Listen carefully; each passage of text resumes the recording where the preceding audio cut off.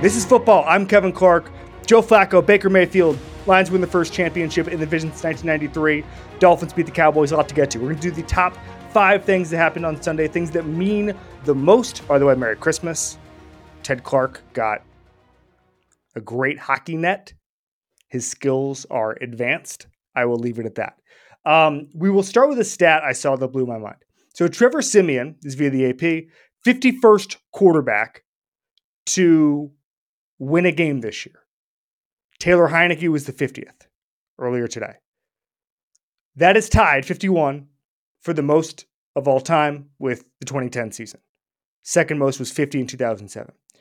So what does that teach us? Number one, a lot of backup plans in this league because there's a lot of injured quarterbacks. And this is, as our old buddy, all of our friends, Mike Tyson would say, what happens when you get punched in the mouth? Because everybody's got a plan until then. And I think a lot of times, like, it was funny, I put that Chris Long quote from last week up about context. And the best thing I heard, somebody said in reply to it, they said, you can't use context in football because people call it excuses. And there's a no excuses culture. And that's true. So a lot of times, excuses are bad. Like Ryan Grigson, Colts GM, being like, well, we pay Andrew Luck so much money. We can't build a team. Well, you have Andrew Luck, so that's why you pay him a bunch of money. He's really good. So build a team around him or get fired. Guess which one he chose? Chose fired. But I think that everybody, and I think this happens all the time. It's like, well, what's the plan going into the season for this team? What's your backup plan? That's the most important thing. Because everybody suffers on average one catastrophic injury. It doesn't always have to be a quarterback. It can be a wide receiver. It could be a left tackle, whatever. And if you can survive that, that's when you can truly thrive. I don't think that a Chiefs team without Patrick Mahomes or a Bills team without Josh Allen can win the Super Bowl. I don't. But I think there are still teams that can accomplish their goal without the plan they initially had set out for. So let's talk about Joe Flacco here for a second, who has the most throwing yards in his first 4 games by a Browns starter ever, beating Josh McCown in 2015. By the way, Baker Mayfield in 2018 is third. But Joe Flacco in his first 4 starts is 1,300 yards. And somebody said to him tonight, they said, this is a reporter in Cleveland, they said, you're being discussed as a comeback player of the year candidate. And he said, I don't know what constitutes that. I've only played 3 games, but my comeback is from not going to training camp and bussing kids around. Pretty good comeback, by the way. I've been bussing kids around for one kid for 11 months. I can't do crap right now. But he's legitimately throwing dimes. He had a 13-yard pass to Amari Cooper today, and Next Gen Stats did his little analysis, and it was only the 7th completion in the last 7 years where there was less than a yard of separation from the sideline and in coverage. And by the way, and a quarterback and pass rusher were less than a yard away. So basically, this was someone's in your face, Amari Cooper's near the sideline, and there's a DB draped all over him. And the pass was still complete. That's a dime. That's, by the way, you're talking about no excuses. That's no excuses. 300-yard passing games this season. Joe Flacco, 3. Deshaun Watson, 0. Chase Stewart blew my mind with a stat a little bit earlier today saying basically the only quarterback still for 300 yards and win at least 3 times in a season after age 38, which Joe Flacco is. All-time greats. Literally nothing but Hall of Famers. Brady, Favre, Breeze, Manning, that crowd. And now we have Joe Flacco, Montana, that crowd. And I think we always like the old, with the old F. Scott Fitzgerald thing, there's no second acts in American life. They exist in football, even though teams don't want to acknowledge that. And even though it's really hard because it puts the onus on coaches and personnel guys to make decisions, and even though a team would rather be lazy and say, well, we like this guy, he knows his system, he knows our offense, we don't really want to shift anything around. Like, that's the default for teams. Look at the New York Jets. We're going to get to the Jets a little bit later with the report that Robert Saleh and Joe Douglas are coming back. I don't have as a negative view of that as you would think. But let's put a pin in that.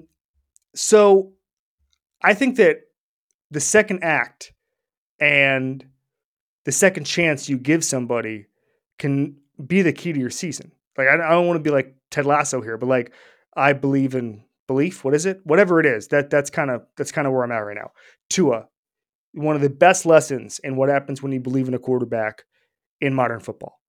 Geno Smith last year, Jared Goff. Like, that's what we're looking at. But nobody right now is more emblematic of that than Baker Mayfield. Because what happens when you don't have somebody at QB? So the number one thing is, we talked about it midweek. I went over, so we talked about it a little bit. Like, the number one thing now is you have to have a plan of quarterback, because ownership, you need like there's an old thing, like a great man is a sentence, not a paragraph. Like, owners want just like a one note thing on what your quarterback plan is going to be. And if it's complicated, if it takes a paragraph to explain, the owner is going to be like, well, fix this or you're fired. That's how Deshaun Watson trades happen. That's how trading up for a first round pick happens. That's how all of this stuff happens. Is ownership wants a very short explanation of what you're going to do at quarterback. Left tackle, yeah, maybe you can get away with a quarterback or left tackle competition or whatever. But like, even though that's extremely important, quarterback is the one position you cannot, unless you're the Falcons, prey on. Can't do it. And so what happens if you don't have a quarterback? You give someone a chance. And what the Bucs were able to do this year has been astounding. And probably the most important football conversation I had this year was with a GM. And I said, how do you determine who you take a chance on in free agency? What I mean by that is like, all right, somebody busts, they're in year 4 or year 5, they can get their 5th year option picked up, or they got caught up in a numbers game after 3 years and they got released in the offseason, they went with somebody else. How do you determine? It's so hard. This guy sucked. How do you determine who you're signing to a 1-year, $4 million deal? Give them a little bit guaranteed, see what happens. Because it's finite amount of roster spots, and guys aren't going to come if there's 7 other versions of themselves. You can really only get away with that twice a year at a given position group, given genre of position. And this GM said to me, he said, it's all traits based. And if we liked them coming out of college, we think the situation is usually the reason. Like, trust your scouts. If we loved this guy coming out of Oklahoma or Florida State or South Carolina, he get put in a crappy situation. Let's give him $3 million and see what we got. Let's give him the absolute minimum or a little bit more just to get him in the building and see what we got. Athleticism matters in that regard. If a guy flunked out because he was a bad athlete, that's one thing. If he was a great athlete and had great tape, by all means, take a chance on. That's all positions, not just quarterback. But we knew what Baker Mayfield was. I remember talking to John Dorsey about this for his rookie year, Baker Mayfield's rookie year. And there was so much hype around it. And I couldn't believe it. I mean, the second year of Baker Mayfield, we've all memory hold this now. There was more media there than any training camp practice I've ever seen in my entire life, ever. And I remember talking to Freddie Kitchens and going, oh, this isn't going to work. I've told that story before. But basically I was like, hey, Freddie, let's talk philosophy, all that stuff. And he was like, I don't really know what you're talking about. And I don't think he was being a jerk. I think he had no idea what I was talking about. I don't think he thought about football in a particularly deep way. But this isn't a Freddie Kitchens podcast. But we knew that Baker can get rid of the ball. We knew we could work downfield. And what the Bucs have been able to do is miraculous. And they had the infrastructure. Like, Mike Evans is really good. They had the skill guys. Their first year OC is phenomenal. What they're able to do is get rid of the ball quickly and get the ball, and not like the ADOT is not 2.2. Like Patrick Mahomes, when he's throwing the ball quickly, is basically throwing to the line of scrimmage or behind it. Like, he's not driving the ball down the field, even though he can, even though he will. They just don't have the personnel for that right now. What Baker Mayfield is doing is the opposite of that. And I think like today he had the 3rd quickest release, but he also, I think, maybe had over 6 yards in the air for the season. It's even longer than that. His explosive plays last year's 4th longest depth of target this year on throws under 2.5 seconds for the entire season. Mahomes dead last. Last week, he was 10 of 11 on explosive plays, 10 or more yards down the field, 2 touchdowns, perfect passer rating on those throws. First his position on those plays. When he's going downfield, he sees things. And now, a couple things. Number one is that the Bucs need to commit to him. So there's a report that they want to lock him up. I saw a thing from over the cap. I'm not sure how it's calculated. That basically he has the best veteran contract this year based on the production he has and how much he's making, which is $4 million. Now there's an incentive that kicked in because they won the division. Ian Rappaport had a pretty interesting report that the Bucs have let him be himself, and he's had a humility that wasn't always present maybe in his other stops. I think we're talking about Cleveland especially. I don't know. I've not read much about what happened in Carolina, but I know that didn't go that well. He gets his release. He goes and becomes a spot starter in LA, and that the whole situation got away from him a little bit. But now it seems like he's a good teammate. Reported his weekly dinner with the offensive linemen, hang out in the equipment room. This is via Rappaport, tossing barbs at staffers, and he's patient with young players as they learn. The mechanical issues are cleaned up, and that was from a shoulder injury. Maybe they remember the original sin of the entire Baker Mayfield downfall was him playing through a shoulder injury, which not a lot of people would do. I don't recommend playing through injury because you see it. Injured guys get paid unless they're injured, unless they're incredibly injury prone and can't play. But at the quarterback position, injured guys who are just literally on the sideline will get paid more than someone who powers through, shows a shoulder injury, and sucks. Like that's the lesson in all of this stuff. But you're hearing all of these things saying Chris Godwin said he joined to fit in. That's what he was doing. And the Bucs are miracle workers. This was not supposed to happen. PFF was talking earlier in the week, but basically, like, they had an $81 million dead cap earlier this year. They had to take all of their lumps from the Brady season. All the cap guys said that all the bills are going to come due from those Brady years. That's true, but they're coached well on the offensive side of the ball. They still have enough talent, and now they get a quarterback who's in more of a Geno Smith type role, where the next 2 years are probably spoken for as far as what you're playing as a quarterback. You don't need to go out and be desperate about the quarterback position. Jared Goff, same way. Everybody laughed, dude. I went to Detroit 2 years ago, and everybody laughed when I said they really like Jared Goff. They don't see him as a holdover because they believed in him, because they gave him the infrastructure, they gave him time to throw, they gave him a clean pocket, and they let him cook. That's what McVay did until they decided he couldn't get them to the promised land. I don't think the Lions are going to win the Super Bowl with Jared Goff. That's fine. But guess what? They just won their first division championship for the first time in 30 years. So they upgraded. There's a lot of daylight between not having a quarterback and having a Super Bowl winning quarterback. And Jared Goff can get you a hell of a long way within that time. And so all this to say is that we look too much at plans and not enough at backup plans. And obviously the Bucs they came into this season with Baker Mayfield being the quarterback one, but it was supposed to be a stopgap. What do you do when you don't have the perfect plan? You scrape and crawl until you do. I put it on Twitter earlier tonight saying, who would thrive in a different situation? I got mostly skill guys with bad quarterbacks, and like every Falcon. Kyle Pitts was a very common answer. I got about 100 answers. 25% of them was a Falcons joke. Got one interesting one saying Adam Thielen should be on the Chiefs. Pretty good take. Although I think Adam Thielen is probably going to want more money than the Chiefs wanted to spend there. Anyway, I got every Packers defender because of Joe Barry. That's probably true. A lot of Terry McLaurin, a lot of George Pickens, and then there was a different genre, which I wasn't really looking for, like Derek Brown, who's a phenomenal player for the Panthers and nobody cares. He's really good. He's thriving in that situation. It's just they're losing a bunch and so nobody notices and nobody cares. The one name that stuck out to me was Justin Fields, because I'm fascinated to see his market. And like I asked Daniel Jeremiah about what quarterback you'd love to see get the Tua treatment. He said Zach Wilson. And that's a different bucket because that's going to be bargain basement type stuff. Mac Jones is going to be bargain basement type stuff. I would not commit many resources. I'd love to have those guys in camp, see what they have outside of that situation. But Justin Fields is the guy I would take a significant chance on. Because he's got the skill set that you should want to coach him. I don't think Luke Getsy, if you said, who do you want to coach? I don't think you would pick Justin Fields because of the play calls he has, because of the fact he's just not doing a very good job. He might just be a bad coach. I might be wrong, but you should want to coach a guy with that kind of skill set. Now, like, I don't know. I mean, some of the problems is sometimes he just makes baffling decisions. And sometimes like today, he underthrew a ball on it and just shouldn't have thrown it. That's going to happen.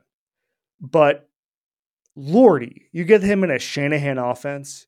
You get him with more open targets, using his legs, his ability to roll out and kind of suck the defense toward him, find an open guy. That's really intriguing. So let's assume that, and I think it's a big decision in the offseason, but let's assume they move off of him. I think a lot of smart teams are going to be in the market for Justin Fields because they know what they can do. They know what they can do once they get him in the building because they will be better than the Bears. Said it a million times, said it on Friday. Geography is destiny in football. And I think second chances are the most important thing for a team. Figuring out who to give it to and then how to accentuate that second chance. I think Justin Fields is that guy. And I think Baker Mayfield right now is emblematic of the whole thing.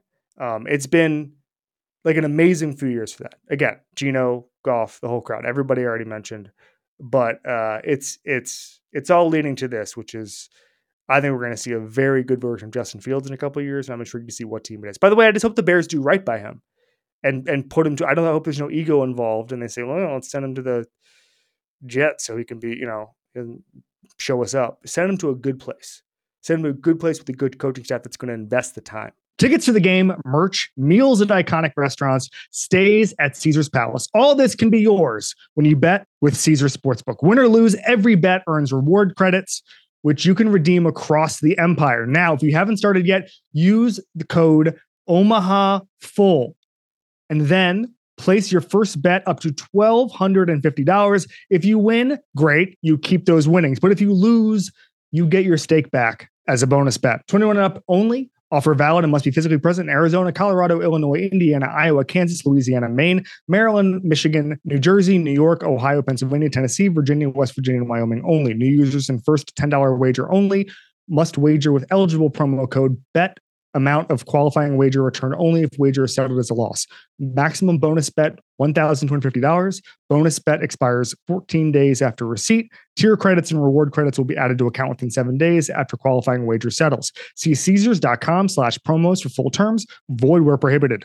Know when to stop before you start. Gambling problem? Arizona, call 1-800-NEXT-STEP. Colorado, Wyoming, Kansas, affiliated with Kansas Crossing Casino, call 1-800-522-4700. Indiana, call 1-800-9-WITH-IT. Iowa, call 1-800-BETS-OFF. Louisiana, call 1-877-770-STOP. Licensed through Horseshoe, Bossier City, and Hannah's, New Orleans. Maine, call 1-800-327-5050 or visit gamblinghelplinema.org. Michigan, call 1-800-270-7117. Illinois, Maryland, New Jersey, Tennessee, Virginia, West Virginia, Ohio, Pennsylvania, affiliated with Harris, Philadelphia. If you or someone you know has a gambling problem, crisis counseling and referral services can be accessed calling 1-800-GAMBLER, 1-888-427-426-2537, or West Virginia. Visit 1-800-GAMBLER.net. New York, call 877-8-HOPE-NY or text HOPE-NY 467-369. Quick hitter before I get into the bigger notes. The Jets thing, I'm all for giving them another chance. It's probably a clown show. And everybody I know who loves the Jets was like, what the hell? Everybody's coming back. We're getting the band back together. But, point I've made, Aaron, the quarterback, should have the chance to solve the problems that Aaron, the GM, made. The mess that Aaron, the GM, made can be solved many times over by Aaron, the quarterback. Give them that opportunity. Give them one more year. The Aaron Rodgers injury is one of the worst things that's ever happened to a fan base, if not the worst. Moving division, non-ownership changing hands, like that, like on the field with the expectations, the moment, everything that was going to happen. One of the worst things that's ever happened to a fan base. And I think you should get the opportunity to rewrite your own history. So I don't hate it. I also just don't know. Like, you hire someone, you hire a GM, you hire a coach, and the franchise is still under the, let's call it the spell of Rodgers. He has a lot of influence, under the influence of Rodgers.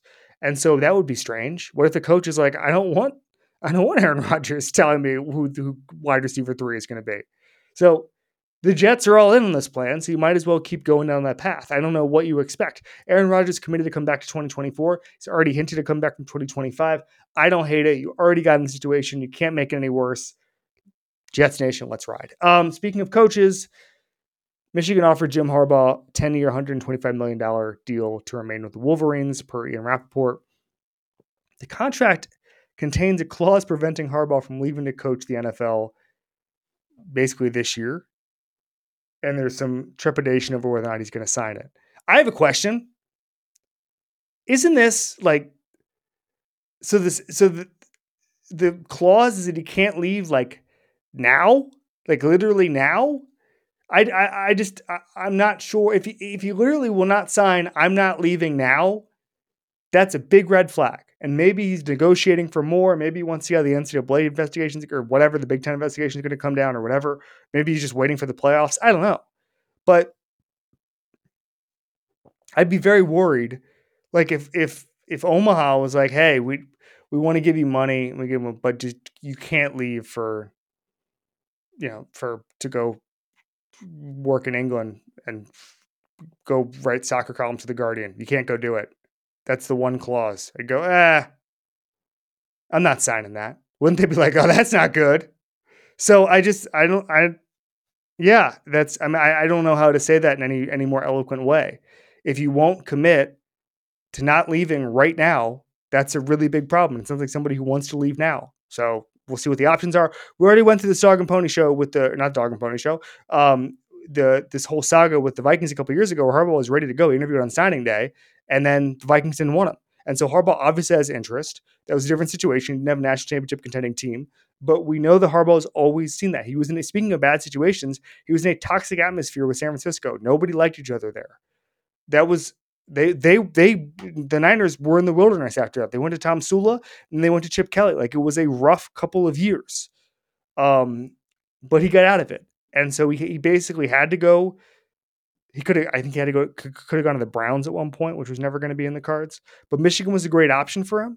And it sounds like if he wants to be in the NFL, he's going to have some great options here. So at this point, I've not made one call on Jim Harbaugh, but if that's the report, I'd expect it. I would put it 51% just because, again, if that's the report, he will not sign, I won't leave now or this year, then it's a guy who's looking very, very strongly at his options. So that's that.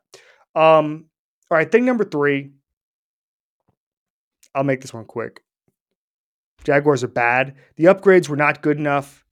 Demetrius Harvey, one of the Jaguars reporters, and John Shipley too, we're talking about this on Twitter, and they've talked about this all season, that the Jaguars went into the season believing there were not blatant holes, is how they put it, how Demetrius put it, and that they wanted to retain their core and move forward because there'd be extensions soon to Lawrence, to Campbell, Cisco, Little, others.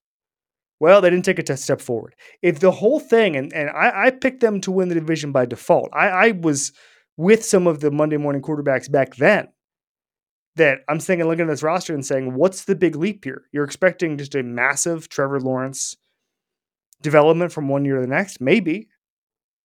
He's still the best 2021 overall, best 2021 quarterback. But Lawrence came out after the game and said, it doesn't look like we practice. And if he's hurt, I'm completely open to being incredibly charitable about this. That Devin White pick, he didn't see him. He should not be throwing those kind of passes. And so now they're in a dogfight in the AFC South. I said this already. Like, this part of the life cycle of their team, they should not be this close to the other guys in the other teams in the AFC South. They should not. They should run away with this division. And I couldn't be more disappointed. I think we all, because we love the vibes, we love that it was always the Jags thing, and we all like Trevor, and we all like Doug. We hand waved the GM was Trent Baalke, who no one thought that was a good idea. And guess what Trent Baalke did? Nothing to improve the team. So the core, they were relying on the core being so good and all taking one collective leap that things were going to work out. And the Niners were now, like, a good example. Niners were not going to Chase Young, who's got some of the best pressure stats in football. A year ago, they went out and got Christian McCaffrey. I'm not comparing those two. I'm just saying, like, if you're not playing in Super Bowls and you want to play in a Super Bowl, that's how you go from good to great. All of these teams do that. Like the Chiefs, God bless them, they've made a lot of mistakes, but their defense is rock solid now.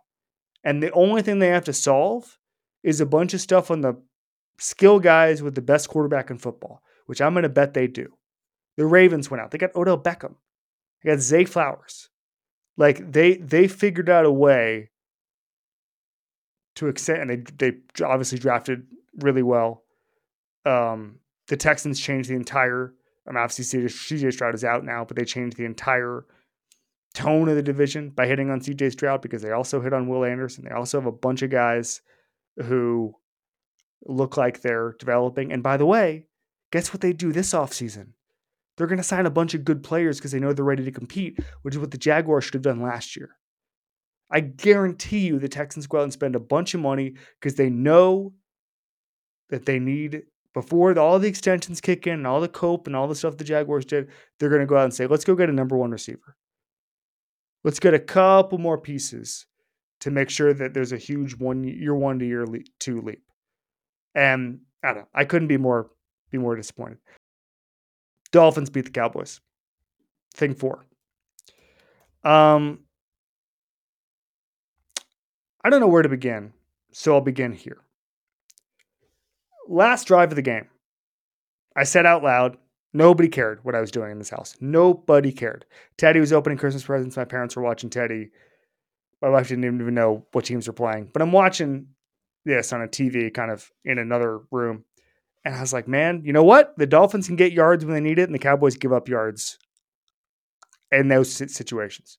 If I know that that's bad, I'm not like a super genius. If I know that that's real bad, and I'm going to get into the weeds here, but I'm just saying, like, I said the Cowboys got bullied last week, and it made me question their identity. It was a really back and forth game, but I didn't see anything from the Cowboys that made me change my mind.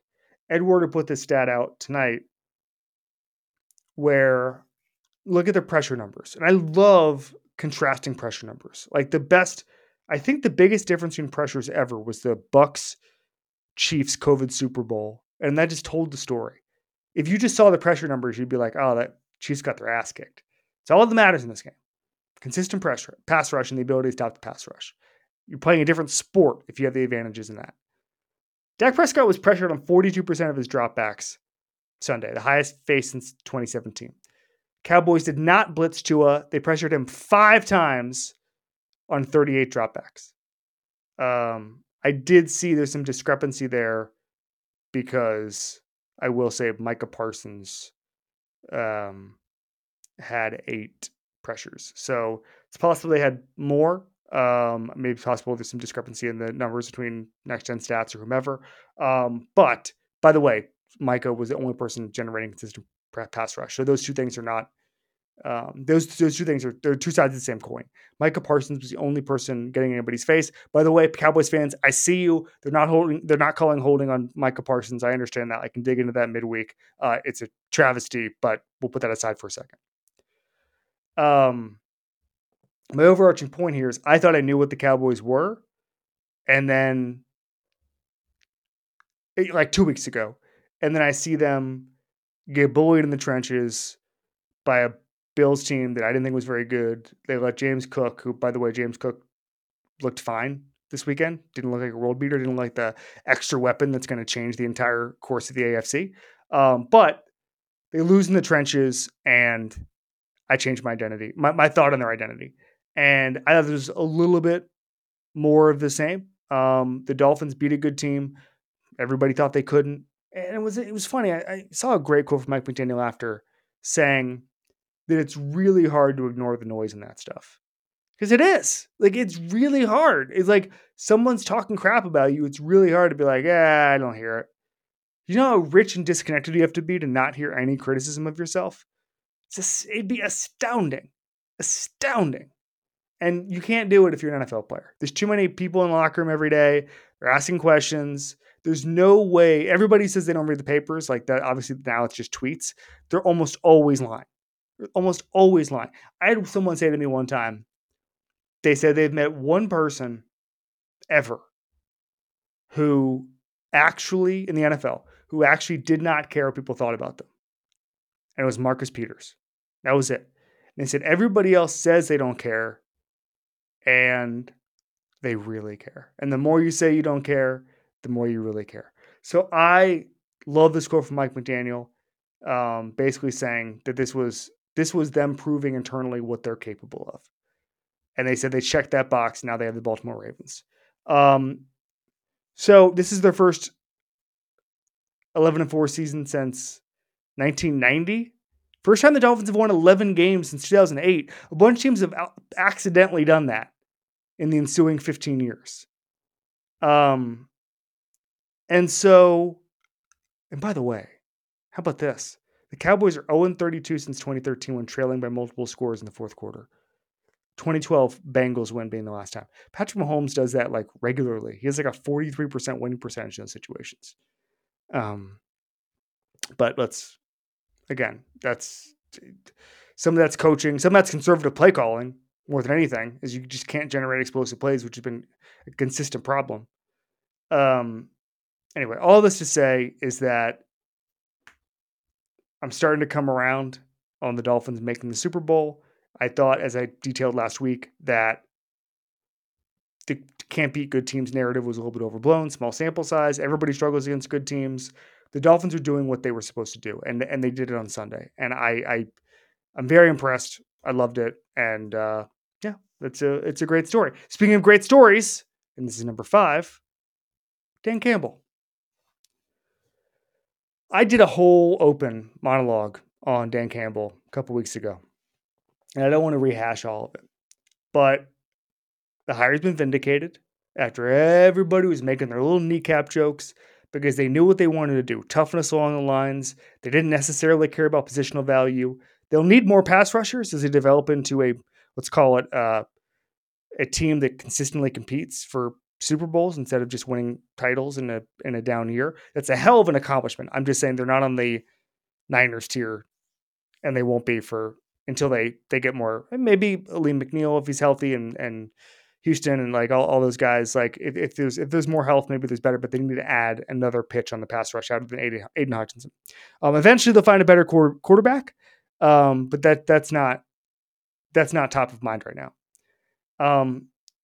But we're going to go through this hiring cycle, and we're going to hire the hot young offensive coach, which again, I've laid out why that's good in some cases, but hire the vision, not the playbook.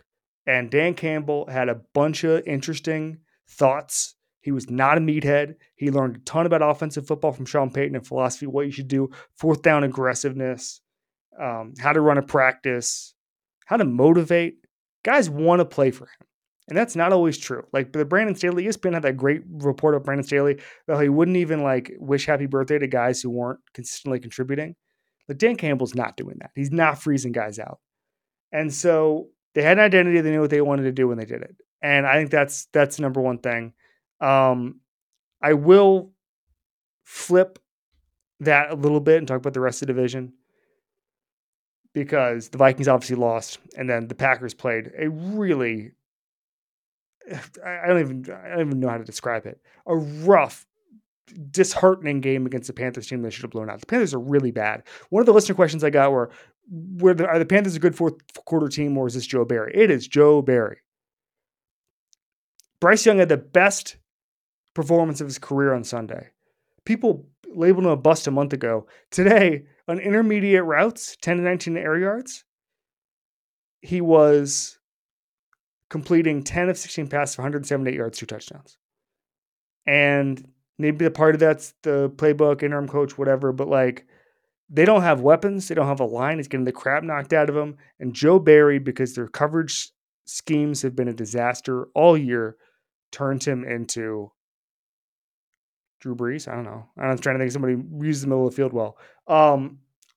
And I did a thing on this last week. It's time to go. Time to move on. The offense is not good enough to carry. The offense is really taking huge steps. Not good enough to carry dead weight on the defensive side of the ball from a coaching position. That roster is better than it's performed. And so I know what that looks like. And I think what the Lions lucked out on this year is a couple. So I love the Lions. I've written 10,000 words about Dan Campbell, 5,000 words about Brad Holmes. By the way, everything Brad Holmes said about the timeline, 100% correct. The difference here is that they caught this division in a down year. And that's why when I say more pass rush, maybe eventually better quarterback, they're going to need to hold off a Packers team that doesn't have a defensive coordinator who, if he was actively working against them, wouldn't do anything different. A Vikings team that got really unlucky with injuries, and then obviously the games at the beginning of the season had some point differential regression at the end of the season, and then a Bears franchise that is the Bears franchise. What's that? There's a word for it. It's a thing that can only be defined by itself. They had another Bears season. And it might take 2 more years for them to get more talent around whoever the quarterback is next year so we can remove them. But I think there could be quick turnarounds in Minnesota, and there could be a quick turnaround in Green Bay. And they need to not do what the Lions did. They need to go out and not do what the Jaguars did. They need to go be aggressive. They need to build their roster, and they need to fill their holes. Because the number one problem with certain franchises is they think we're good in our division, so we don't need to go out and make the huge move. You do need to make the huge move because you're competing with teams that are essentially all in a lot of cases. And that's the biggest thing for me is like all in begets all in. So like the Rams go all in a couple years ago and a bunch of other teams say, you know what, we're going to make 3 trades too. And I think that because that's become more normal, we don't think about making the splashy trade all the time. But the Niners are. The Eagles tried a hell of a lot. The Cowboys don't really, but they're probably not going to win the Super Bowl every year. So I love the Lions as a hell of a start. I trust them completely to keep growing as a franchise. And fans deserve it. The fans deserve it so much. It gets so loud in that building. I've been to training camp a million times. They just love being out there even when the team sucks. I can't think of a fan base that deserves this more in the NFC. So that's it. All right. We will see you on Wednesday with Chris Sims. Have a wonderful Merry Christmas, Happy Holidays, everything you're celebrating this month. New Year's, we'll see them before that a couple of times. I hope you have a great time. We'll be back midweek. I think we're just going to do that episode, and we'll cover it all. We'll do a longish episode with Chris, preview some of the games coming up, and we'll have a recap of one of the biggest games of the year, Sunday night, Ravens-Niners. There it is. This has been football. Thank you to Miles and Flynn for your production.